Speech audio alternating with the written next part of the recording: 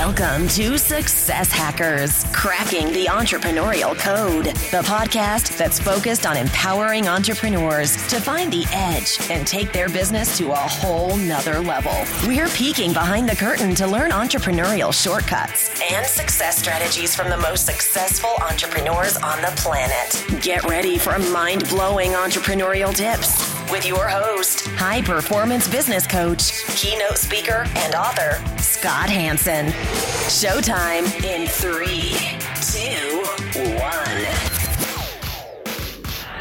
1.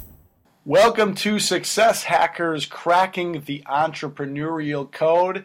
I am your host, Scott Hanson, and I am fired up today. Today we have an incredible, talented, smart, sophisticated Jill Salzman, who's actually doing some incredible things, not only in her local community, but really on a global basis. She's incredible. Jill Salzman is actually currently growing her third entrepreneurial venture, The Founding Moms, the world's first and only kid-friendly collective of monthly meetups for mom entrepreneurs. She's a well-sought-after speaker. Jill has been featured in national media outlets, including CNN Headline News, People Magazine, the Chicago Tribune, Business Matters, WGN, WAHM Talk Radio, and many, many, many more.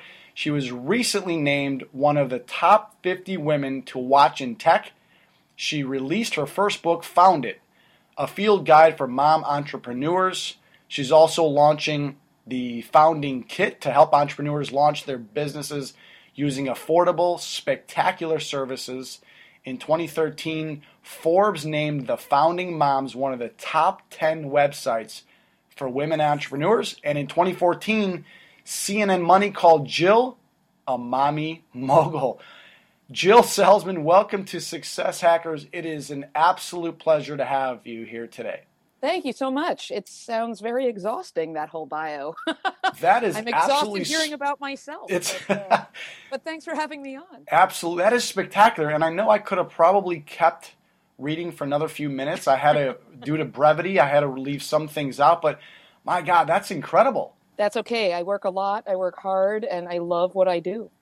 Oh, man, that's the key. That's for sure. So, I really want to jump right into your personal story here for a second, Jill. I want you to really explain to our audience, Hacker Nation here, about who you are and kind of share with us more about the Founding Moms. Sure. Well, I love pina coladas. No, I'm joking. But I was one of those entrepreneurs who was born with it. I started, the lemonade stand at 4, and I'm not going to take you through the high school years, but I launched my very first real company that was really, I say really because it was an LLC.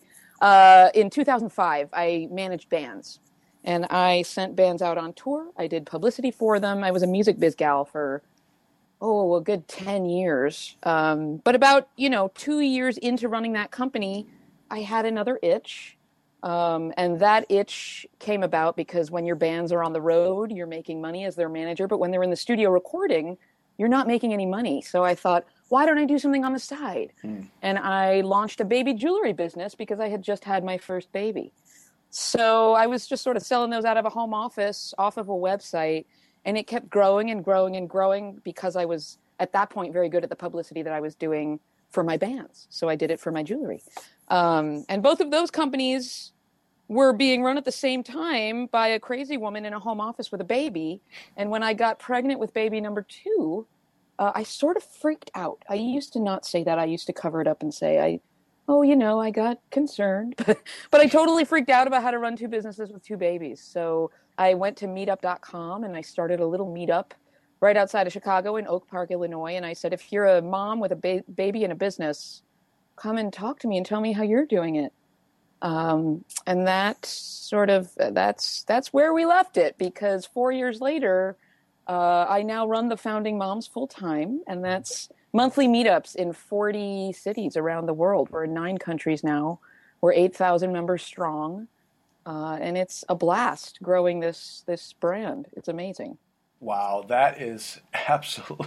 That's a very tiny nutshell, but that's it in a nutshell. I understand. That is absolutely spectacular. So you went from sort of working with bands in the music world, and then you probably said, you know what, I got to probably maybe grow up a little bit, make some money, make some money, and then you had your child, and you're like, wait, I'm an entrepreneurial-minded individual. How can we make this sort of a business while I can also watch my child and then ultimately my children? I think it's incredible because, on the show we talk about your passion play, and I think you'd agree that passion is really such a key ingredient to being successful. So, you went from sort of overseeing and managing bands to really a shift to taking a niche, in this case, mothers and mothers that wanted to stay at home or maybe not stay at home but watch, be with their kids, but also make money and all those things. When did you realize that really this line of work not only was your passion, but it was actually what you were called to do? I did not. What's funny? I'm very passionate about everything. And I think that the passion even overrides my thinking of, hey, I'm entrepreneurial. I just go ahead and I do it. But I didn't realize this was my calling, running the Founding Moms or working with mom entrepreneurs or women entrepreneurs in general, until I was way into it. I think at the very beginning, it really was a self-serving need, which is usually what the best companies are launched from. Mm-hmm. And I, as the women came to me and said, hey, I hate driving to Oak Park. Can you open up a Founding Moms Exchange in Chicago? Hey, I'm in New York. We want to do this here too. And as people started to call to me, I started to realize, wait, there's this much bigger market need than I ever even thought or knew existed. So I followed it, and I, to this day, continue to just follow my members' wishes and what they need in their businesses and just continue to provide and sort of serve them. That's incredible. How do you do it? How do you do it all? Meaning, I understand everybody listening knows what a meetup.com is, and they can go to their local meetup and meet other business professionals. How do you manage, I think you said, did you say 40 plus cities? Yeah, that's what I mean. It all sounds crazy and exhausting. It doesn't feel that way. I definitely don't do it all by myself. I have a host in every city who's, sort of not really a replica of me, but is somebody there to facilitate her own Founding Moms Exchange in her city and sort of read the local culture and how things work there. So every single time we launch in a new city now, that's because a potential host has approached me and said, I want to open one up here. So my job by day really is to manage all of these women and make sure they have the resources to run their exchanges and help their members. Sort of the trickle-down effect. Yeah, no, I think so. Out of curiosity, if someone's listening and say, wow, I want to be part of this community, is there a membership cost? How does the revenue work? Great question. So we spent the first 3 years not monetizing it all and not charging a thing. Mm-hmm. And I like to put that out there for a lot of people who say, well, you can't then raise prices on folks. Because we did.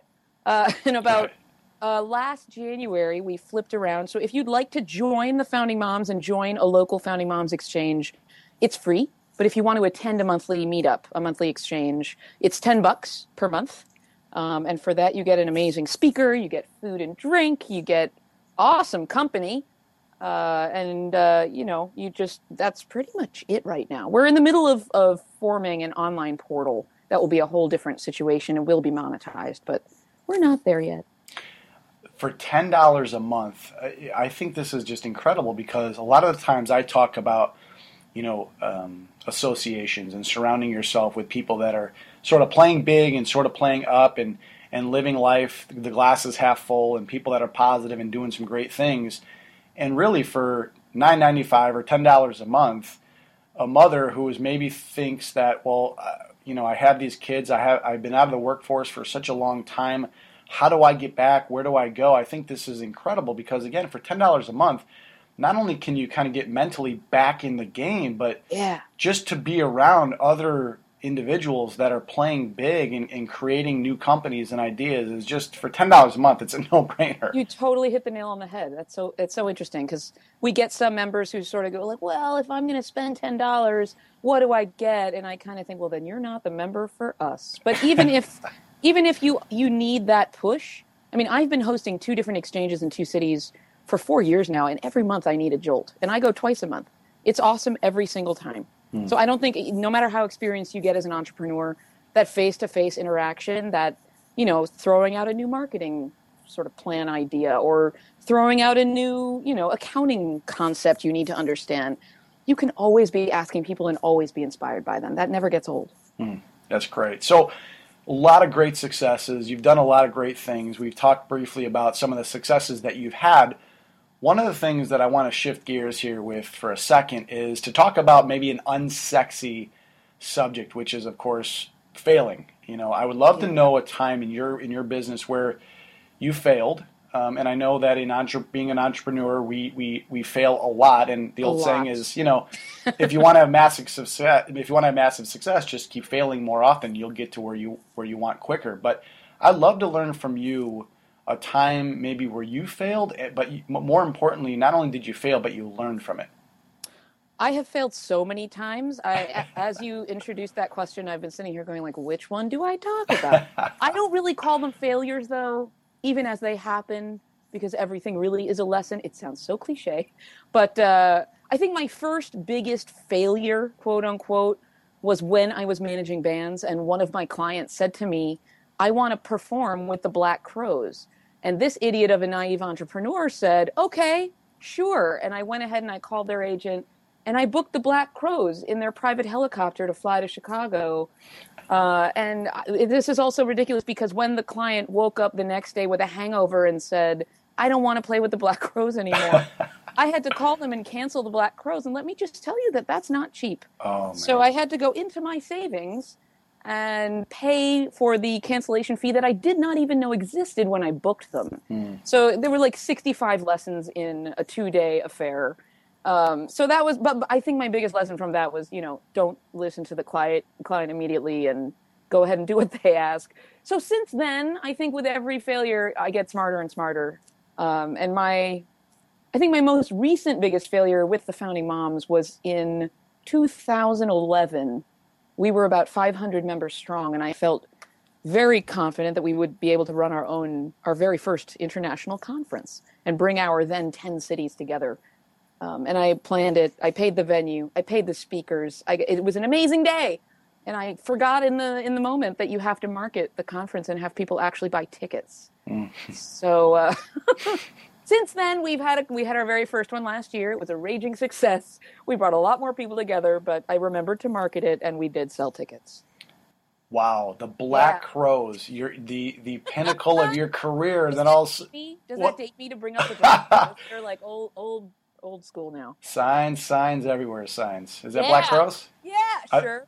Sure, maybe. No, I don't know. Maybe I don't remember. But that's an incredible story, and I love the message, which is, I could have turned tuck tail, had literally one of the biggest. Probably you're telling all your friends and your family, look what I'm doing, look who I'm doing it with the Black Crowes, and all of a sudden, boom, it just kind of fell apart. And I think this is the epitome of this podcast and this show, Success Hackers, because it's all about cracking this entrepreneurial code. And I love hearing your story because at the end of the day, you could have just said, you know what, this isn't for me. Being an entrepreneur wasn't for me. I tried it as a young kid, but man, this adult thing is just, it's not working. But you said, you know what do I learn from it? How do I take this and learn from it and then move forward? And what a great story it is. And sure enough, now we're talking about it on my show. Right. And in fact, to this day, I don't even focus on the failure part. I just focus on the, oh my gosh, the Black Crowes got back to me. Like, that's still amazing to me. And I'll reach out to anybody at this point. But, it's just, I think, sadly, part of being an entrepreneur is just always being so optimistic that you just fly by the stuff that doesn't work out and keep building on it. Right. That's awesome.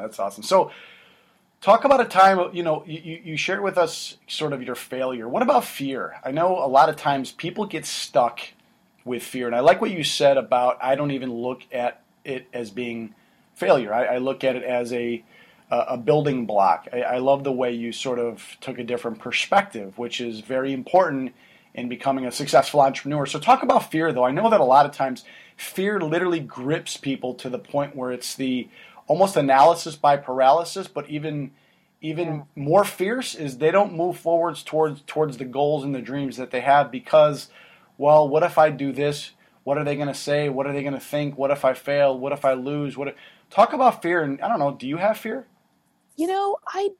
I'm embarrassed to say I don't think I have much of it, but at the same time, it's literally the number one problem that almost all of our 8,000 members of the Founding Moms have. Every month, I meet up with at least 20 women, and most of them go around the table and say, I'm really scared of this week, or I'm scared of doing that, or I'm scared of failing altogether with my company. And it angers me, and I don't know why I don't have more of it, so maybe I can't relate. But I don't have much, but I know that it is probably the number one blocker to folks really letting themselves soar in their business.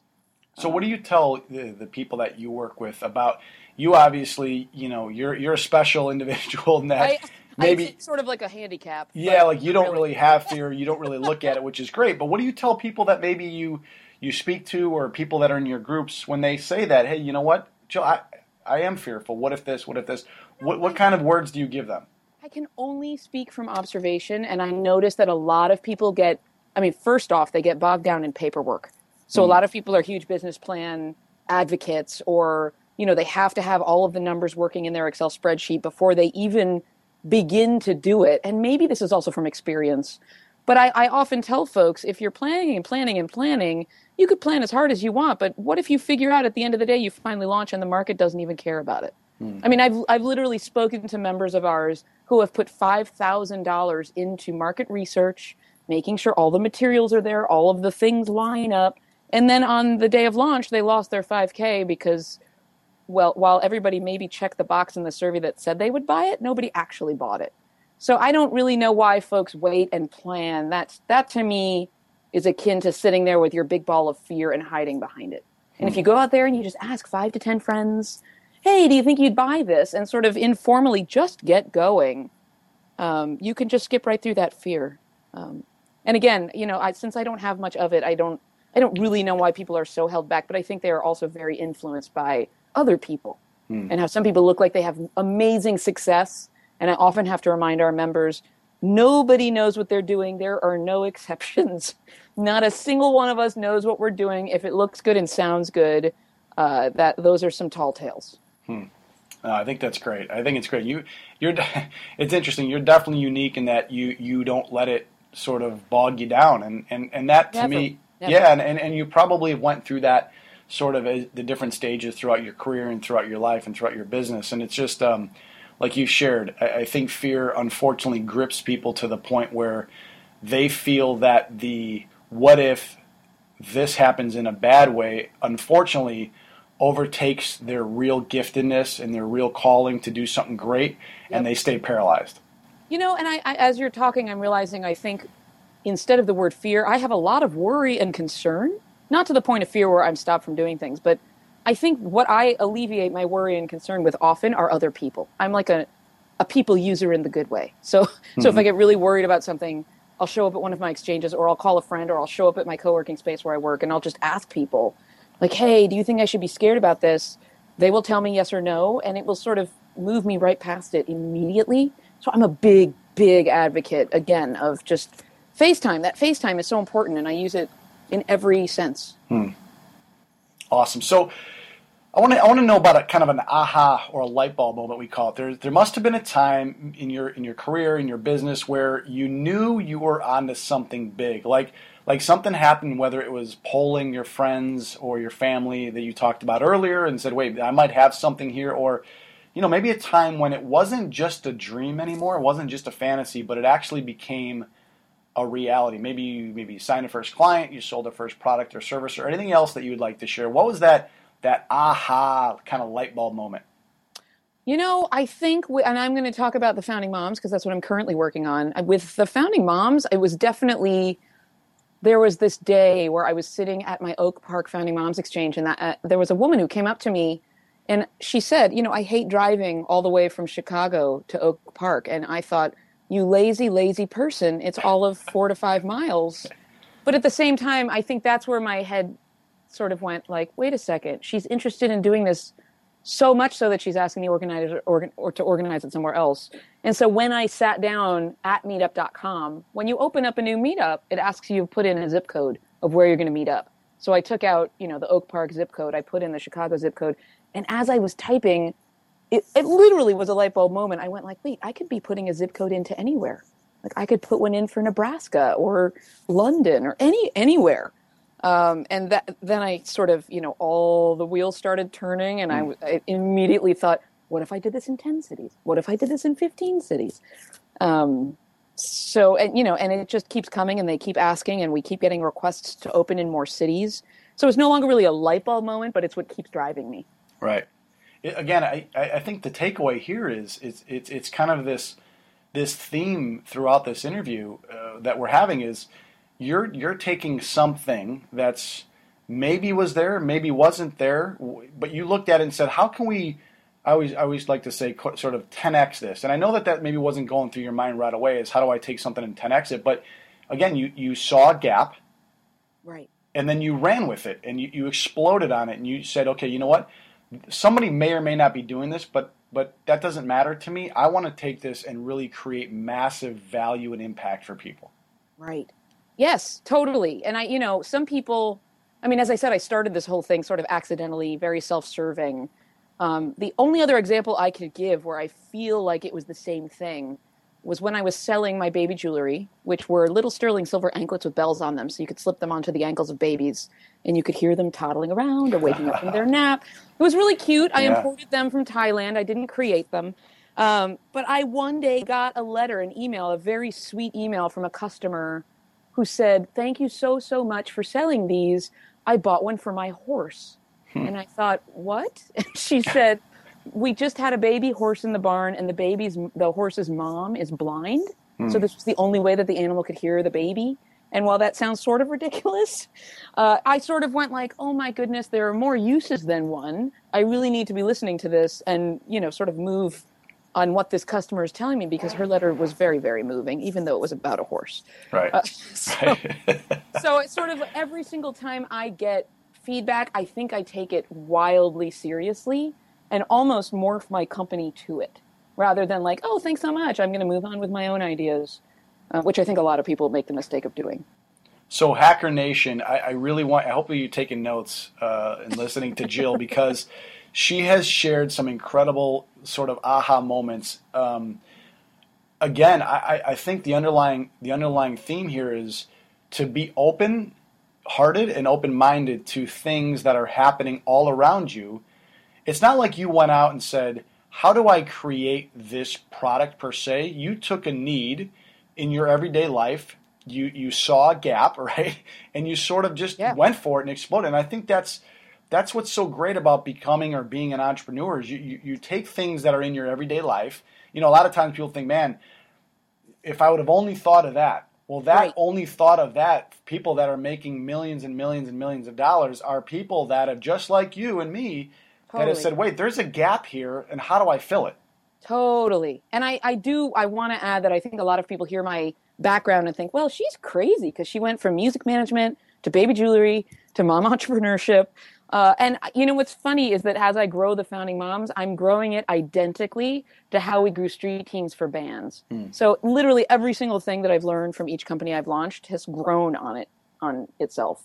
And so what I do now is just an amplification of what I did in my first company, and then the tweaks I learned in the second one. And I'm sure when I launch my next one, it'll be even better and bigger and stronger because of everything I'm learning. So it does all tie together.